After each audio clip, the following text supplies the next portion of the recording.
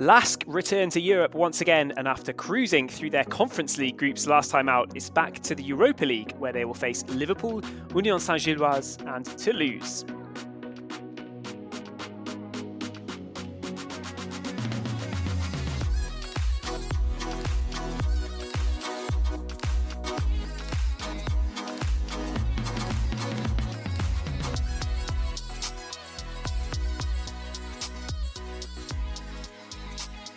Welcome to this UEFA Europa League Group E preview podcast. For the first part, we'll have a chat about LASK and what we think their chances are in the Europa League this season. The second part, we'll hand over to experts. So we'll have interviews covering each of the teams that LASK will be up against. Really, really nice to speak to different people from around Europe and get their views on this group stage. But to start with ours, LASK have made some fantastic European memories in recent seasons, and they've got another good chance to do it all again in what looks like a pretty difficult Group E.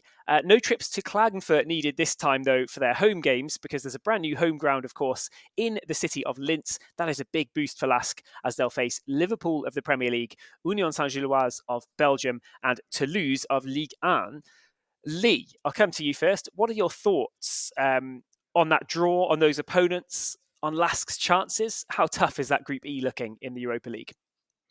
I think my thoughts on the draw are reflective of the facial expressions of the LASK delegation at the Grimaldi Forum in Monaco when they were drawn with Liverpool.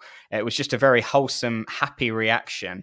And I think that's largely because it's such a big, storied name to be coming to Austria. I know that will, as an Everton fan, make Simon not overly happy that I'm talking about Liverpool in such glowing terms, but we have to go back to the start of the COVID pandemic when LASK got to the knockout stages of the Europa League against Manchester United, and what should have been a really grand occasion in Linz ended up being, I think, the first Geisterspiel, the first behind closed doors game that took place in the pandemic, and the LASK fans missed out on that. So now they will have that chance to A, make the trip to Anfield, and B, get to Linz themselves and watch Liverpool in town. So I think that's really nice. Union Saint-Gilloise have had a remarkable rise in the past couple of years, have been promoted, almost won the Belgian league twice, but just narrowly missed out and had a great European run last season.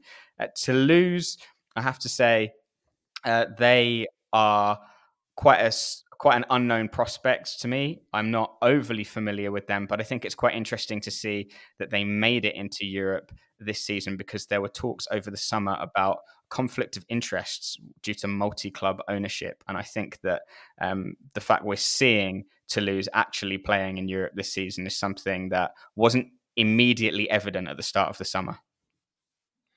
Interesting. Sai, what about your thoughts on LASK? You know, how strong are they? Do they have the firepower to kind of take on opponents like this? Or is it, low key, a more difficult group than people might expect, beyond obviously Liverpool, which people will already know LASK will be the massive outsiders for? No, I think it's another difficult group for an Austrian club. Obviously, Liverpool are Liverpool for better or for worse. and then Union Saint-Gilloise were Europa League quarterfinalists last season. So this is a team who have a European pedigree in recent years.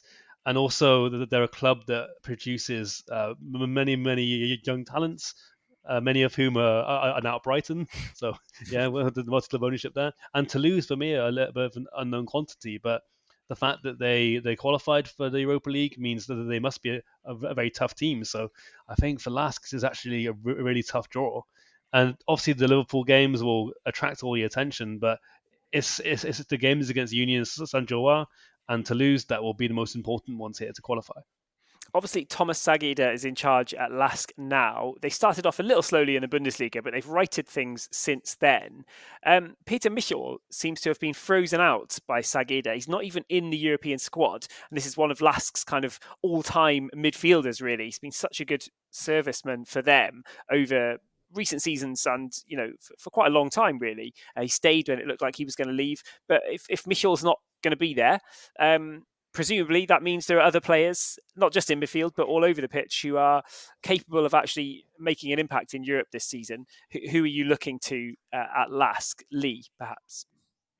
I think I'd probably point to the captain, Robert Zuld. He's been quite an important player in the first couple of match days, or the first series of match days before this last international break. He also got the 2 goals against Zrinjski Mostar in the first leg in Linz as well.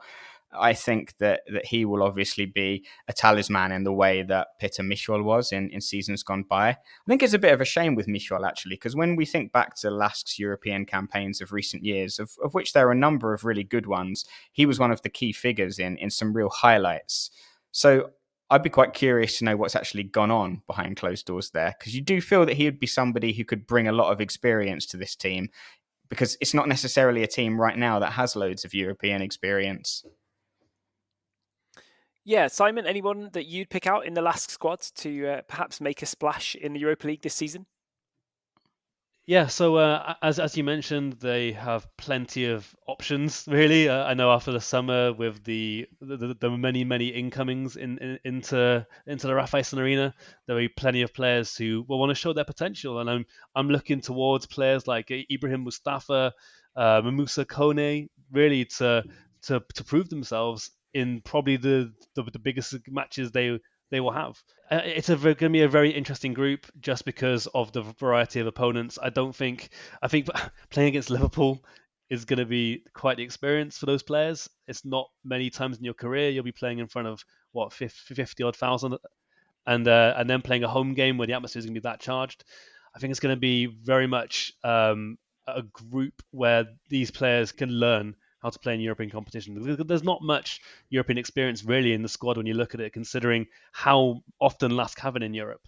So it's just going to be really interesting to see how this squad can react to these games.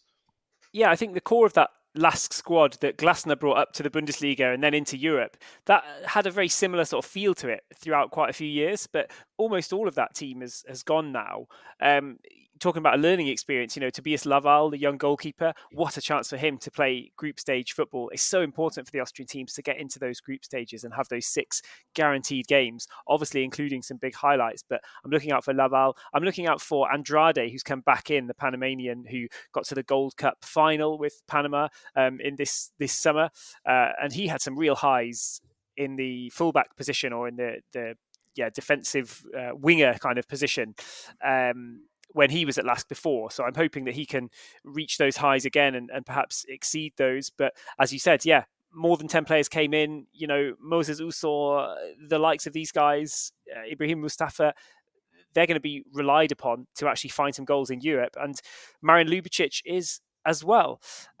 We'll take a little break there and we'll come back with expert interviews for each of LASK's 3 opponents in just a second.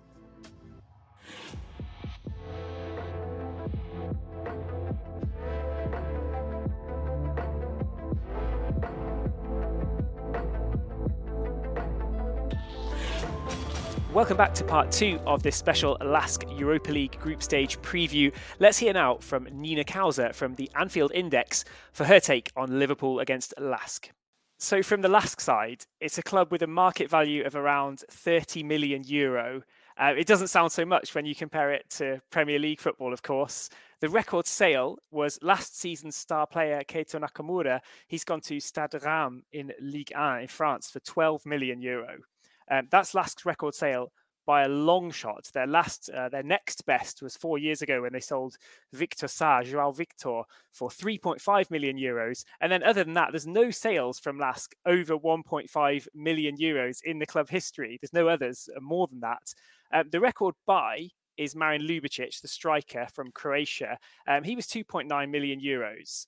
And he's still in the squad, had a really good start to the season last year, but hasn't scored as many goals since. And LASK have only got 3 players ever that they've purchased for more than €500,000.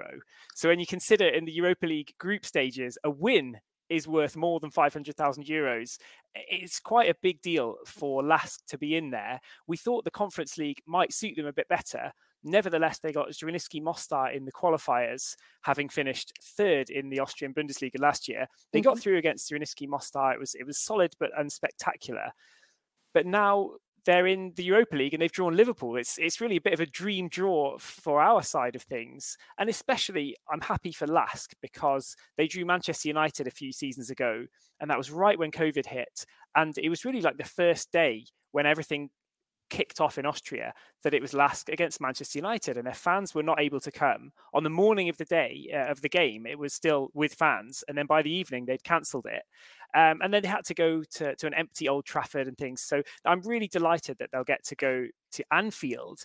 And I'll start with that there. You know, Europa League group stages, LASK fans going to Anfield, they will travel in good numbers. It might be arguably the biggest game ever for LASK and for their fans. Just from an atmosphere perspective, from a football fan's perspective purely, what can LASK fans expect from a European night at Anfield? Oh yeah, we've been accustomed to a fair few, and even some in the Europa League as well with Borussia Dortmund and things. Yeah, the atmosphere is going to be great, and I know you just spoken about LASK there, and Liverpool fans are always up for a European night. I've been to some Europa games in the past, watched Liverpool. The fans are really up for it. Lots of atmosphere. I think people have been a really friendly kind of, vibe. I think there's a nice buzz around the club as well now with some of the signings. I think LASK will really, really be in awe of, Anfield, the iconic Kop. They'll see, the Kop sing "You'll Never Walk Alone," and it's a natural experience. I actually remember the Watford man, the Bournemouth manager talking about he's never ever played at Anfield, but he played at Goodison Park, and he's really looking forward to being at Anfield. I think it's going to be huge, and yeah, that's heartbreaking that they never got to see that big game against Manchester United, because I think Shamrock Rovers had the same thing with AC Milan, and it's heartbreaking for those teams to have that kind of club to host and you can't be there. It's huge for LASK, and I think it's going to be big for Liverpool as well. The supporters will support regardless. Is it any different for Liverpool and their fans? Obviously, it's a massively storied club, Liverpool. We don't need an introduction of the European history of Liverpool, but they're more accustomed to playing, Champions League football, the massive names around Europe. Those are obvious nights that have a huge attraction and will be amazing at Anfield. Is it different against more like minnows? I hesitate to call LASK minnows because they're a squad, they're a team who've done really, really well. But in terms of the might of European football, they're tiny compared to Liverpool. Is there a kind of a more friendly atmosphere maybe at Anfield, a less charged atmosphere, or is it just about the same anyway? I think it'll definitely be a lot more friendlier. Look, I've got to put it into perspective. Of course, Liverpool wanted to be in the Champions League, and Liverpool consider themselves to be a Champions League side. That being said, I think, just as a whole, the atmosphere at Anfield is always pretty decent. I think where it's really gets supercharged is when it's up against your rivals. I remember the Champions League game against, say, the Manchester Cities. That can be a bit more charged. I think the atmosphere will be really nice. I think the fans, even though they want Champions League football, Liverpool supporters are renowned for supporting their club through thick and thin. You'll never walk alone, as cliche as it sounds. The fans will be up for it. I think the atmosphere will be great. And I think, Liverpool now know that, they have a genuine chance to win this, and we've got to start from the groups. What actually happened to Liverpool last season? A lot of fans in Austria will have watched the Premier League. There's obviously a huge amount of fans here who love that league. But how was the season overall? How far away were they in the end from the Champions League, and what perhaps made the difference? Well, the season before, Liverpool were competing on all fronts. They took it to the very end and, of course, only walked away with 2 trophies, which still is remarkable, 2 domestic cups. I think tiredness, fatigue. I also feel like a lack of investment maybe in the midfield as well. There were some very tired legs in there. Injuries didn't help as well. The World Cup in the middle, though everyone had to deal with that.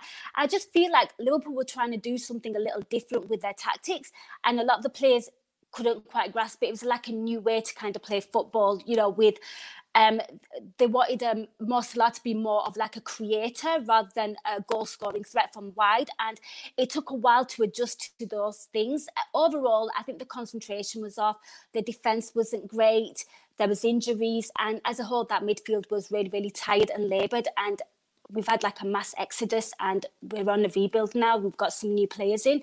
So all those things considered, of course, you look at the money being spent in the Premier League as well. You spoke about last year, you know, you've seen the money that Premier League teams spend here, and it is absolutely ridiculous. And, you know, now dealing with the likes of, you know, Newcastle as well. I think Liverpool could have made top four. It was just that whole horrible period of how they started the domestic league all the way till like the Qatar World Cup. Liverpool were quite shocking, to be fair. You mentioned the mass exodus there. Liverpool clearly lost quite a lot of players this summer. Who are the toughest ones perhaps to replace? And what's your pick of maybe some of the new signings that we should watch out for? Some of the fans, some of the players that the fans will get to enjoy in the ties against LASK? Yeah, I think for me, the biggest one that we've lost is, personally, I love Roberto Firmino, but it was his time to go. But I think the one that we actually do miss, and I feel like we've not really covered him in an adequate manner, would probably be Fabinho.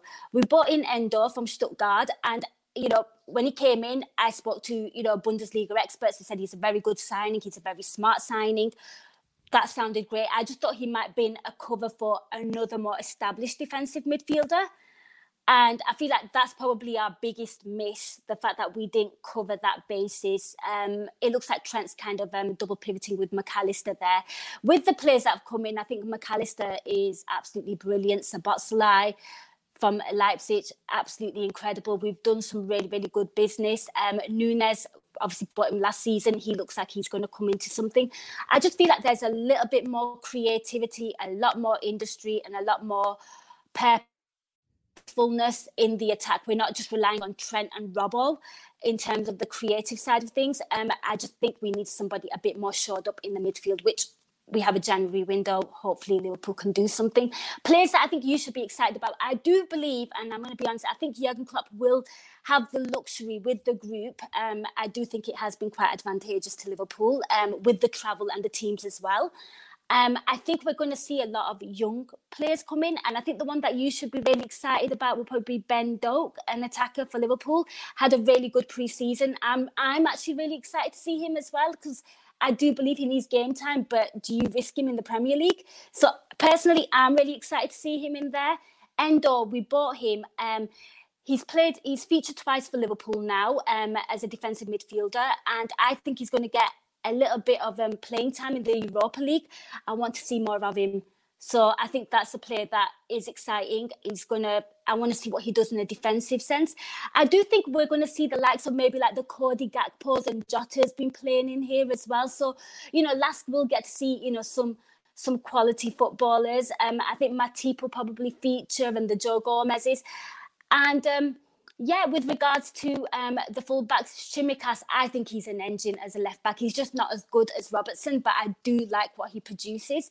So, yeah, and there's a young defender called Kwanzaa, who I think will probably be a centre-back pairing for Joel Matip. These are players that I'm excited to see as well. And I think you will see some senior players thrown in here and there as well. But I think those will be like the main starters, in my opinion. Yeah, so does that rotation perhaps mean that there's a bit of a chance? Obviously, you said it's quite a favourable draw. That's clear. You know, LASK were actually drawn out of pot 2, so they have got a good recent pedigree in Europe. They've done well in the Europa League in the past, but right now, you know, it's quite crazy for some people to see LASK in pot 2. So potentially, it is quite an easy group for Liverpool. They've been Europa League finalists before with Klopp. Is there a real urge to take this really seriously and go one better this time around? Or could you imagine it maybe being kind of a full rotation for some of the games and maybe opening the door for a result which on paper you'd have to say Liverpool should win twice against LASK, home and away, but is there potentially a little door being left ajar with some of that rotation? Good question. And I think Jurgen Klopp will take it seriously. I think everyone will take it seriously, because look where Liverpool are right now. You know, the league, I think City are always nailed on to win that now. And I think any silverware that is up for grabs, Liverpool have to take. I think the rotation it's not a sense of like, it's about Jurgen Klopp sort of managing his players, because overplaying players gets players injured, certainly with Liverpool as well, with what is required of them. So I think you will see these kids play. They'll also have a point to prove as well, because they're not just random players that he's going to throw in. These players actually make the bench.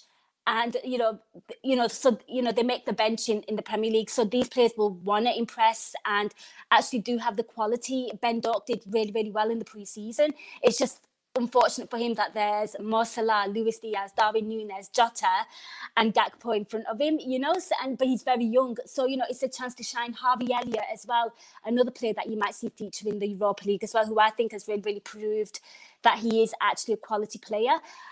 I do think, Liverpool will take this seriously. I think also LASK can be quite excited about some of these youngsters coming in as well. Maybe they fancy themselves. I don't think Jurgen Klopp or Liverpool will be disrespecting any of the opposition in the group stages. I think it's more a case of managing minutes rather than, it's only LASK, I don't need to play my best players. I think we've learned a lot of lessons, and the players will be out there hungry and want to prove that they deserve to be in the shout. Last few questions then. Mm-hmm. The away game in Linz for Liverpool, it's a lovely new stadium since last time, actually. So when Manchester United came out here, it was the old stadium and it was empty, as we said. This time it's the new stadium. It'll be pretty much full. There have been some issues with ticket prices for LASK this season. The brand new stadium, it costs more than it used to. So fans are a little bit wary of that. And you might notice something from the Liverpool side. If LASK fans seem unhappy or they're protesting and you're not sure what it's about, if you see them wearing a pink shirt in Europe this season, it's sponsor related and the fans absolutely hate it. So LASK's colours are white and black, and if they're playing in anything other than that, you can expect maybe some disenchantment from the fans maybe. But in terms of the Liverpool fans travelling abroad, I'm assuming that even though it's Europa League, we can expect a full away contingent at the Raiffeisen Arena in Linz. Oh yeah, Liverpool have a solid away travellers in Europe. One of my good friends, who's also a contributor on AI, actually plans his entire schedule around games in Europe, and that was Europa as well. There will be Liverpool supporters going, and I think what Liverpool fans do as well is they kind of love cities. So they like to kind of say, it's a great city, so we're going to explore the city. It's a different culture. I think serious football fans like to get football stadiums and cities, it's like a bucket list for them. So, and I think you are going to see a lot of Liverpool supporters out there. That's exactly how it should be, isn't it? That's proper football fandom, just enjoying the journeys that come up. That's what the European draw is all about. Big teams or small teams, the chance to go to a new city and just enjoy it. If any of the Liverpool fans are coming over, do get in touch with us at Other Bundesliga. You can hit us up and we'll hit you up with a few tips of what to do when you're in Linz and how to enjoy your time here. So then the dream for you, can Liverpool win the Europa League? Will they perhaps win the Europa League this season? I think you've got to say yes, right? I think it gets a little bit more interesting when the teams from the Champions League fall out.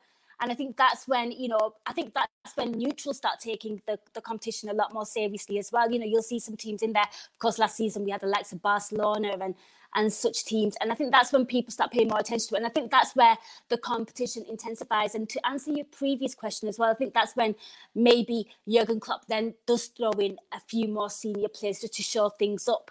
But I think Liverpool are really going to fancy themselves. I do think they are one of the favourites. As a Liverpool supporter, of course, I wanted Champions League football because it's what we've kind of been used to. But this is a good chance, and I'm going to see the positives of it, seeing our youngsters actually get some game time, because, again, Liverpool can't really play those players in the Champions League.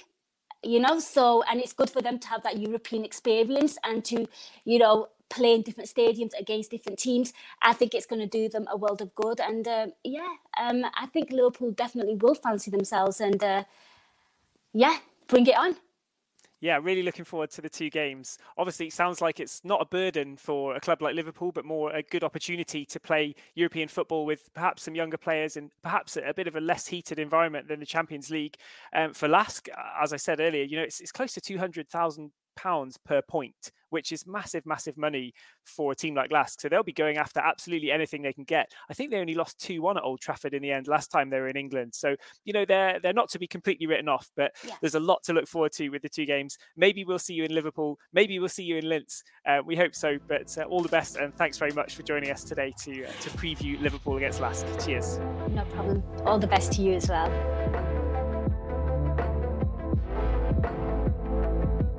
Here are the thoughts of Jonathan Johnson on LASK against Toulouse. Jonathan, thank you very much for being on the podcast today. Toulouse are definitely the team in the group that I know the least about. Probably our listeners know the least about them as well, I would imagine. Could you just tell us, firstly, a little bit about Toulouse? How did they end up getting into this group stage? How was their season last season? Oh, well, I mean, first of all, Toulouse are, they're a very interesting team given the way that their project has developed over the last couple of years. Sort of anyone who's been sort of keeping an eye on the teams that qualified for the European competitions will probably know that there was sort of a bit of a complication, given that Toulouse's majority owners were the same as Milan's Redbird Capital. So there was sort of a bit of debate about whether or not they'd actually be able to take their place in the competition. They did get there, of course, qualifying for it by winning the Coupe de France, their first major silverware in their history. So, big achievement, especially for a club that's managed to turn itself around pretty well over the last couple of years after being relegated to Ligue 2 with a frankly terrible record in Ligue 1. And then sort of rebounding in sort of the post-COVID era.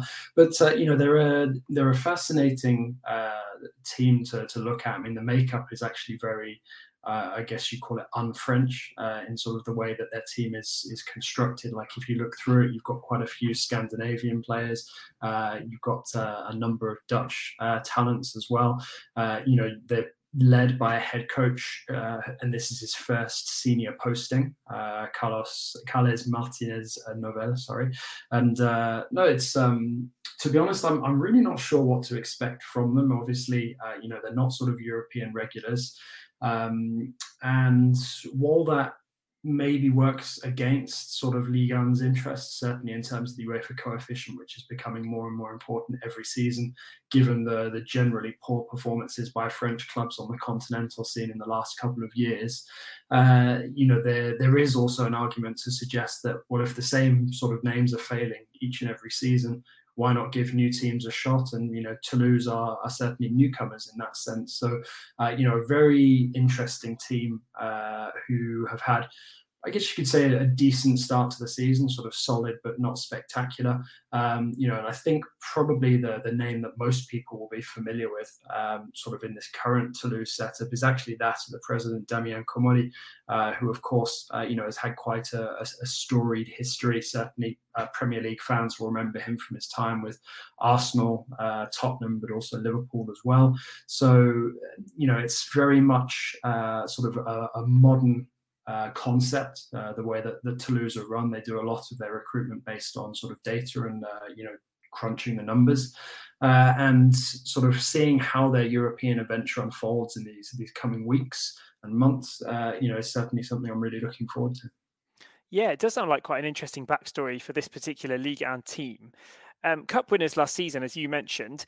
Who were some of the pivotal figures in that ultimately very successful cup run? And did Toulouse manage to keep hold of them? Have they built upon that squad this summer, or have they lost some of their key building blocks from last year? Interesting that they've separated with a number of really experienced players. The likes of Captain Brecht de Jager has gone. Branko van den Boomen, who, perhaps was maybe one of the more prominent members of the squad up until his departure over the summer. In fact, there was a very interesting scenario as well where Stijn Spearings left, joined Lens, and then literally just a couple of days ago, because there exists the Joker transfer window in France, he's actually been loaned back to Toulouse. So he left, sort of played a couple of games with Lens, and now has returned to Toulouse, which is quite a unique kind of scenario. But sort of, I think Van den Boomen was definitely one of sort of the main names that people have been looking at, sort of attributing some of their success towards. A fantastic set piece taker, and somebody who, really shone, for his technical ability over a couple of years with Toulouse. So a big loss for them. But also, there's a number of other players who have sort of risen to prominence in the last couple of years. Tistalinga up front, another name to keep an eye on.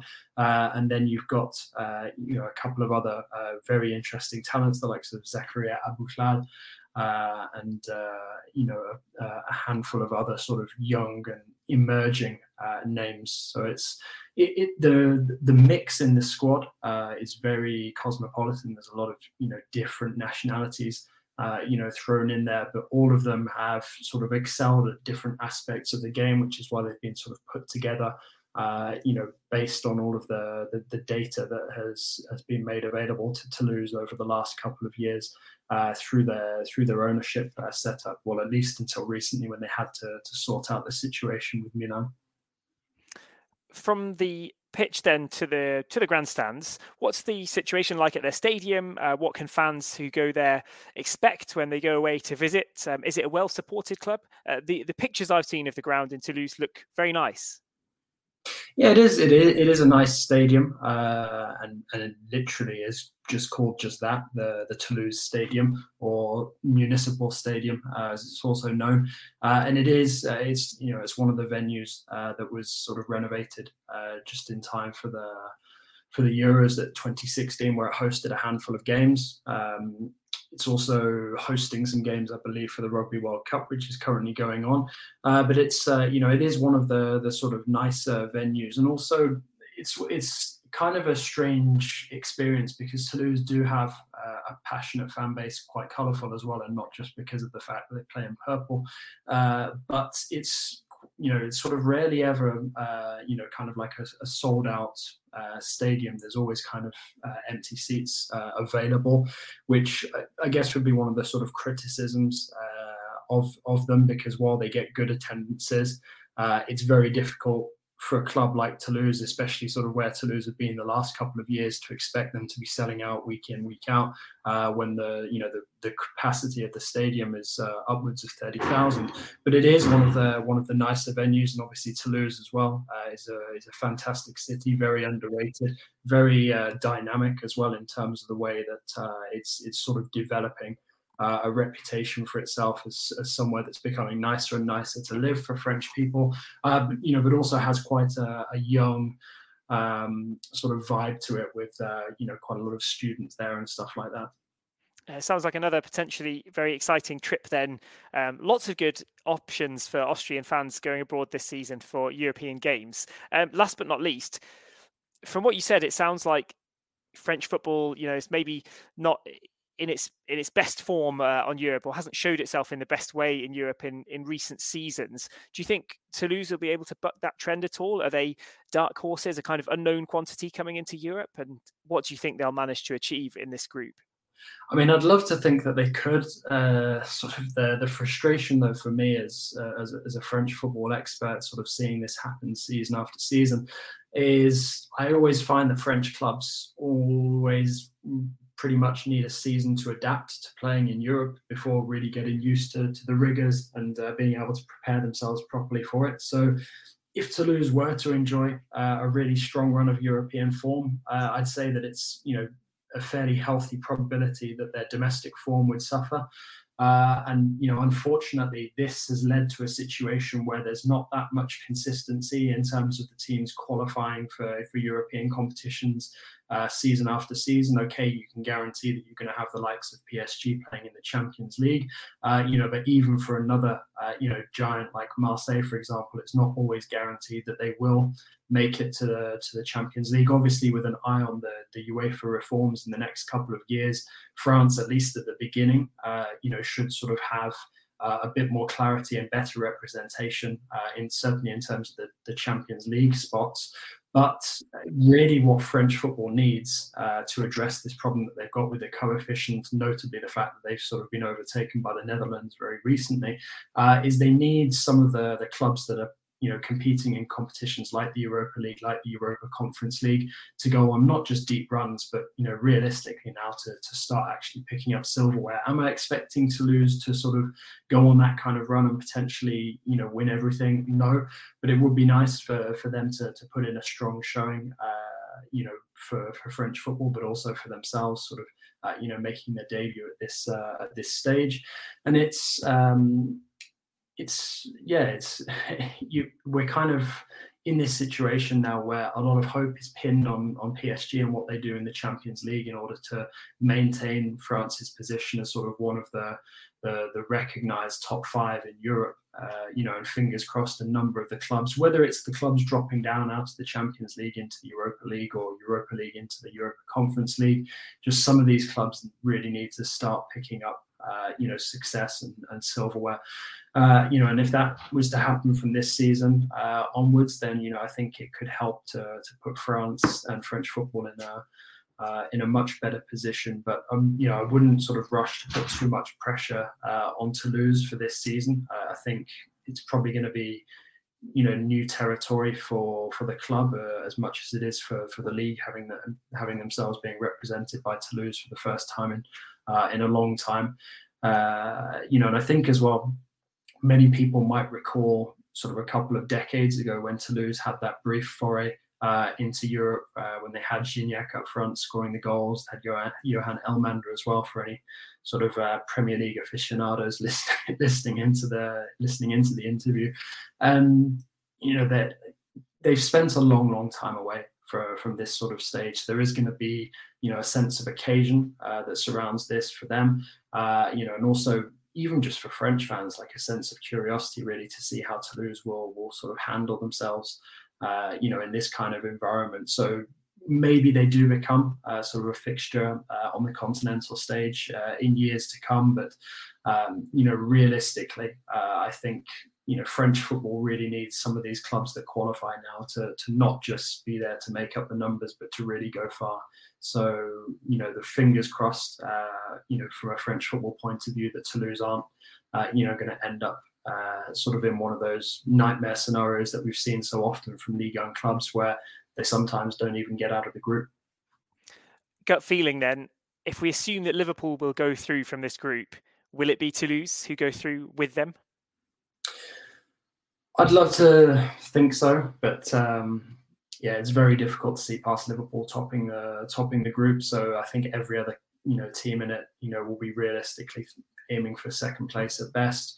And I think giving a good account of themselves, and looking to be serious contenders for that second spot is arguably what Toulouse should be aiming for from the off, and certainly trying to be difficult to beat on home soil. Jonathan Johnson, thank you so much for your thoughts on Toulouse. It's been really nice to have you on this podcast. Really nice to hear about perhaps the team we know the least about in the group. And now we can all just go and look forward to the rest of the games that are ahead of us in this European group stage. Thanks a lot for having me.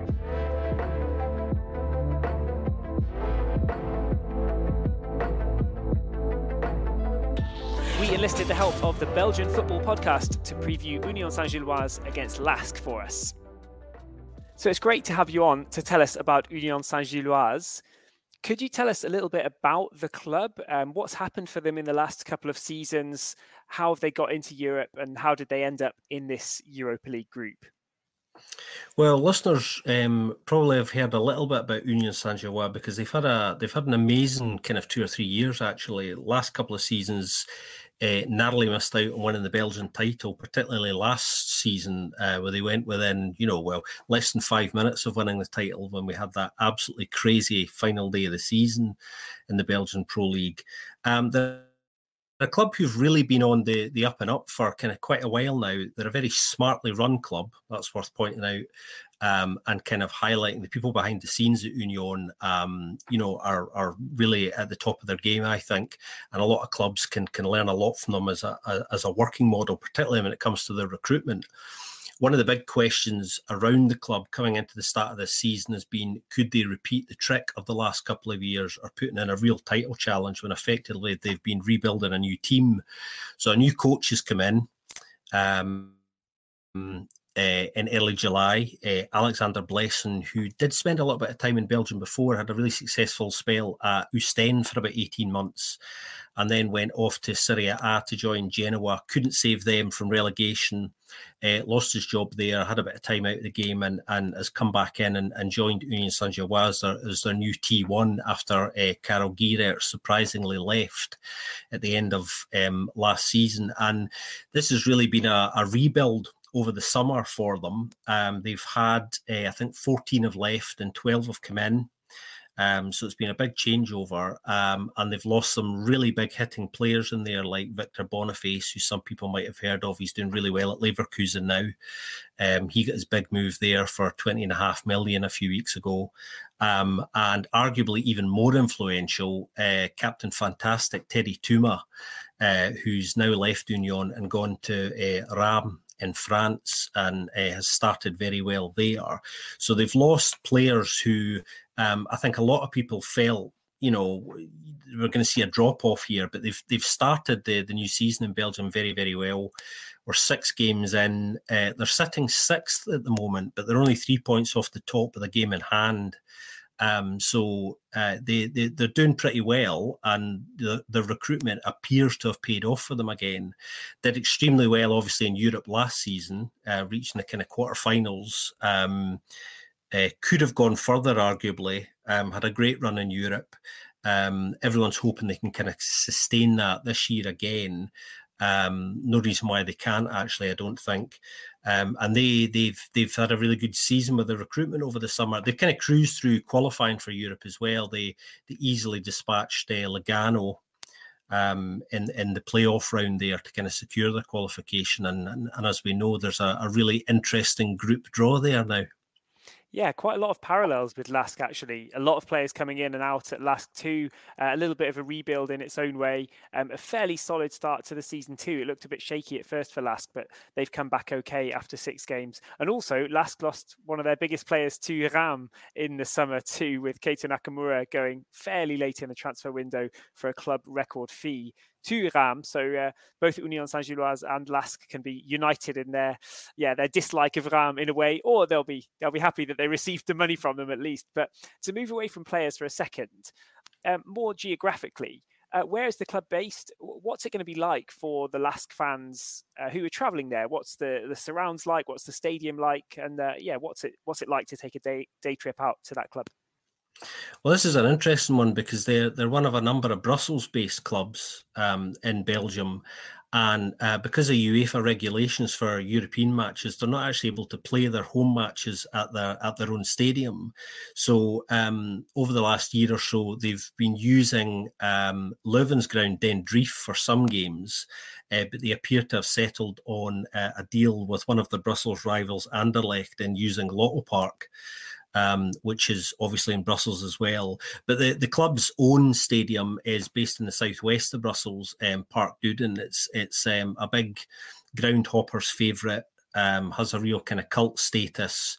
The stadium is actually has listed status, so they can't rebuild it, and they're working very hard away in the background at the moment to secure a site that they have in mind for a new stadium, because the club is growing, really, really fast because of its success over the last 3 years, and financially speaking, they're losing a lot of money without that new ground, so it is a priority for them. So the LASK fans will get to enjoy Brussels. And get to enjoy Anderlecht's stadium for an evening instead of Union's own stadium. But if they're in Brussels for a few days, then it's definitely worth taking a little visit over to the other side of the city, because Anderlecht Stadium's on the north of the city. The Joseph Marion Stadium, Union's grounds, in the southwest, so it's not too far away. And I would certainly encourage LASK fans to maybe take a wee trip over there, because the stadium's normally open and they're very friendly. They let you wander in and take pictures and nice things like that. And they've got a really good clubhouse that serves great Belgian beer, obviously, and you might be able to get yourself some fries as well. That sounds absolutely fantastic. Great tips for anybody planning an away day there from Austria.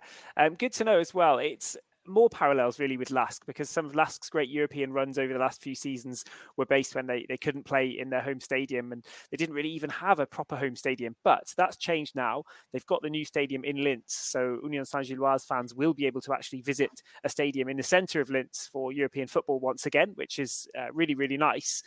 What about the away support from Union Saint-Gilloise? Like, how has that been, obviously, in this sort of new European history that they're forming now, these chapters that they're writing? Do they tend to take a big away contingent, and do they tend to play well on the road in Europe? Well, I think a lot of people expected, when they first started playing what would be their home games at Dendreef, which is actually Leuven's ground, another top-flight Belgian club.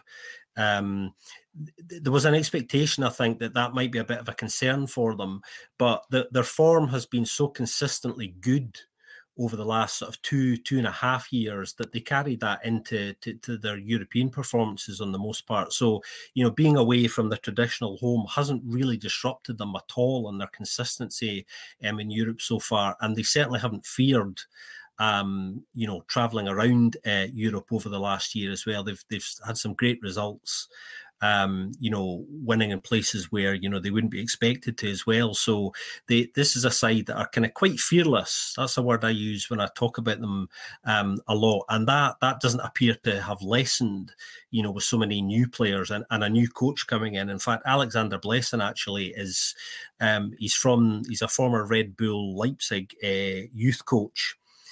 Coached with a number of the sides there before his first proper T1 job, which was with Oostende in Belgium. So, he prefers a sort of an aggressive pressing game. And that will be no stranger to LASK fans. That Red Bull kind of pressing model, which we know so much about now. But that's generally the template that he's followed at all of the clubs he's been at and tried to impose when he was in Italy as well. But I think Genoa struggled to kind of take to that. Understandably, that's a big kind of cultural change, particularly when the club at that time, Genoa, were really struggling. So that was never really likely to work out for him, unfortunately. But he's had some time out and he's come back and he's back to his old tricks, which seem to be working for him again. You mentioned some of the big players to leave, like Boniface going to Leverkusen and starting the season really well there. If you had to pick out one or two players who you'd hope will make a big impact this season in the Europa League, either new players or stalwarts of the last few seasons for Union Saint-Gilloise, who would you look towards for this campaign, and who should maybe LASK fans be looking out for?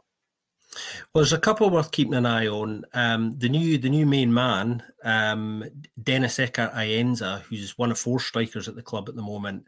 He's already scored 5 with 1 assist in the opening 5 games. So, that's as good as it gets from his point of view, and Union's as well. And he's really hit the ground running. He was a bit of a bit part player last season. And I don't think that many people necessarily expected him to be the kind of number 1 striker, but he's come in and really claimed that spot for his own from the beginning. So it doesn't look like anyone's going to kind of dislodge him from that anytime soon. Another one worth looking out for, a new signing who came in this summer, Kevin McAllister. Argentinian centre-back who is the brother of a certain other McAllister at Liverpool. So we will have a McAllister derby in this group, which I think everybody's looking forward to. And actually, he's every bit as good as his brother, I have to say. I've been really enjoying watching him in the opening games this season in the Pro League. In fact, I sent a message just a couple of days ago to Alex Muzio, the president of Union, that we know kind of quite well, just to tell him how much I was enjoying watching Kevin, because he's a very unshowy defender. He does a lot of the untidy things and doesn't really get the credit for it. He's a sort of player who I think fans really value and appreciate, because he's definitely a team player and contributes a lot, and is one of those kind of unsung heroes. And he seems to have bedded into that role and looks like he's been there for absolutely for ages. So it's going to be interesting to see him playing in Europe, and I think the media will be making quite a lot of him and his brother's relationship, particularly with those 2 ties against Liverpool as well. Yeah, great narrative for the brothers facing off, but also LASK get to see them, one after the other with the games against Liverpool and then Union, so they get tested by both. For me, Union was kind of a bit of a nightmare draw in some senses. It's obviously, I think, a club that are in a lower pot than they deserve to be European-wise, and maybe LASK are a club in a higher pot. Not that they deserve to be. They've obviously earned the place there, but I don't think LASK are as strong, perhaps, as a pot 2 Europa League team. When you look at the names that are in the draw, there's teams in pot 4, there's teams who didn't make the group stages who are probably stronger on paper than LASK would expect to be. So it's a very tough draw then, having teams that are probably expecting to do better than you coming out of pots 3 and 4 from below. But do you think Union have big ambitions again for the Europa League this season? Certainly of getting through the group alongside Liverpool, I would imagine. But do you think they'll see it that way and they'll be aiming for maximum points against LASK? I think Union fans are just really enjoying this ride, actually. I think they're kind of... they're a really interesting support, actually, the Union support. It's a very eclectic football club. It's very left-wing for the most part. And egalitarian is the word I always use when talking about their support. They're very welcoming of all away supporters. And they're very open and interesting fan base, actually. One of the most interesting you can come across. The club has got a really interesting kind of fan culture behind it too. Quite a lot could be said about that. I think doing so well in Europe last year kind of underlines the potential that they've got. I think a lot of people felt that they wouldn't necessarily be able to create much of an impression, coming into European football after having been outside the top flight in Belgium for so long. This is only their third season back in the top flight. After a 40-year gap, because they're one of the great historical clubs culturally in Belgian football. They've actually won the third most titles after Anderlecht and Club Brugge. So this is a club who have a really rich history in Belgian football, which a lot of people probably won't know unless they follow it. And they've come back into the top flight 3 years ago and look like they've never been away. And they'll be hoping they can kind of continue that. And I think they've really juggled that thing that some clubs struggle with, juggling, being consistent domestically and still managing to compete respectfully in Europe very, very well, to such an extent that I think actually it's helped them. It's helped their energy levels and their motivation and the squad competition and all of those things that kind of coaches look for a positive response to. And I think they are a club who relish having that kind of hectic schedule, and not being able to necessarily relax and treating all opponents, regardless of who they are, with that kind of same level of respect. So it's an interesting one, that. Yeah, it sounds like it's going to be 2 good ties. I think 2 difficult ties, but still more and more parallels that I heard there with LASK. It seems like we might be playing against the Austrian, the Austrian LASK against the Belgian LASK in a way. So 2 interesting ties. I think. Yeah, it's definitely a good comparison, and particularly with Blessing as a coach, because as I was saying, his model his preferred playing style will be seen at a lot of clubs in the Austrian Bundesliga as well. So I think he's probably quite excited about these 2 ties as well, because there's a lot in there for people to get their teeth into. Yeah, absolutely. He's excited. We're excited to see what Thomas Sagida, who's just taken over at LASK, see what he can do in the European group stages. And we're hoping for 2 exciting games, and we'll keep our fingers crossed for some LASK points, because that's big money. That group stage money is big money for LASK. I don't know if that's the same sort of financial reality at Union, or maybe the Belgian league is a little bit different financially. I'm not sure.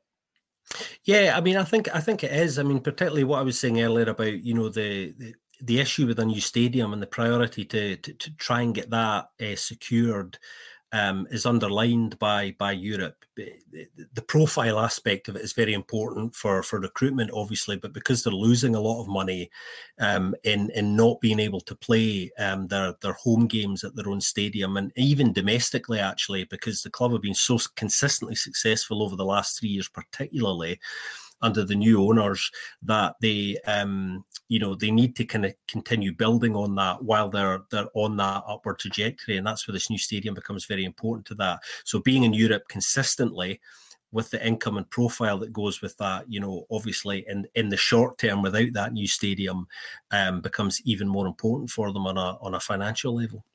Yeah, crucial times for Union Saint-Gilloise then, and good to see them back in the group stages. Yeah, really looking forward to it. Thanks a lot for your insight from the Belgian perspective. It's been really nice to talk to you. And just looking forward to the games now. That's all that's left to come. Cheers, Tom. It's been good talking to you.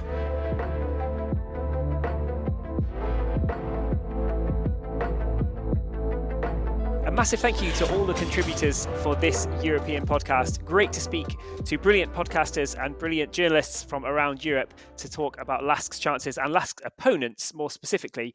Before we end this European pod, Simon and Lee, I want to look forward to those group games, and I'll do the same two questions as the other European pods that we've done. What do you think? I'll go to you, Lee, first. What do you think is the crunch game, if there is indeed a crunch game for LASK in this group? What's it all going to rest on, perhaps, for them? I think that we have to consider those two Liverpool games as probable defeats. And having seen what Union Saint-Gilloise could do in Europe last season, I think that those games will also be very challenging. I think LASK will probably be looking at the two games against Toulouse in terms of whether they can at least finish third and drop down to the Europa Conference League. So I would say the Toulouse games are probably the ones that I think will be the crunch ones and will determine whether they go through to some form of knockout stage or not. So if they're in with a shout still when they play Toulouse at home on the 14th of December on match day 6, then they'll take that and they'll use that as the decider potentially for P3, you think. Simon, anything different from you?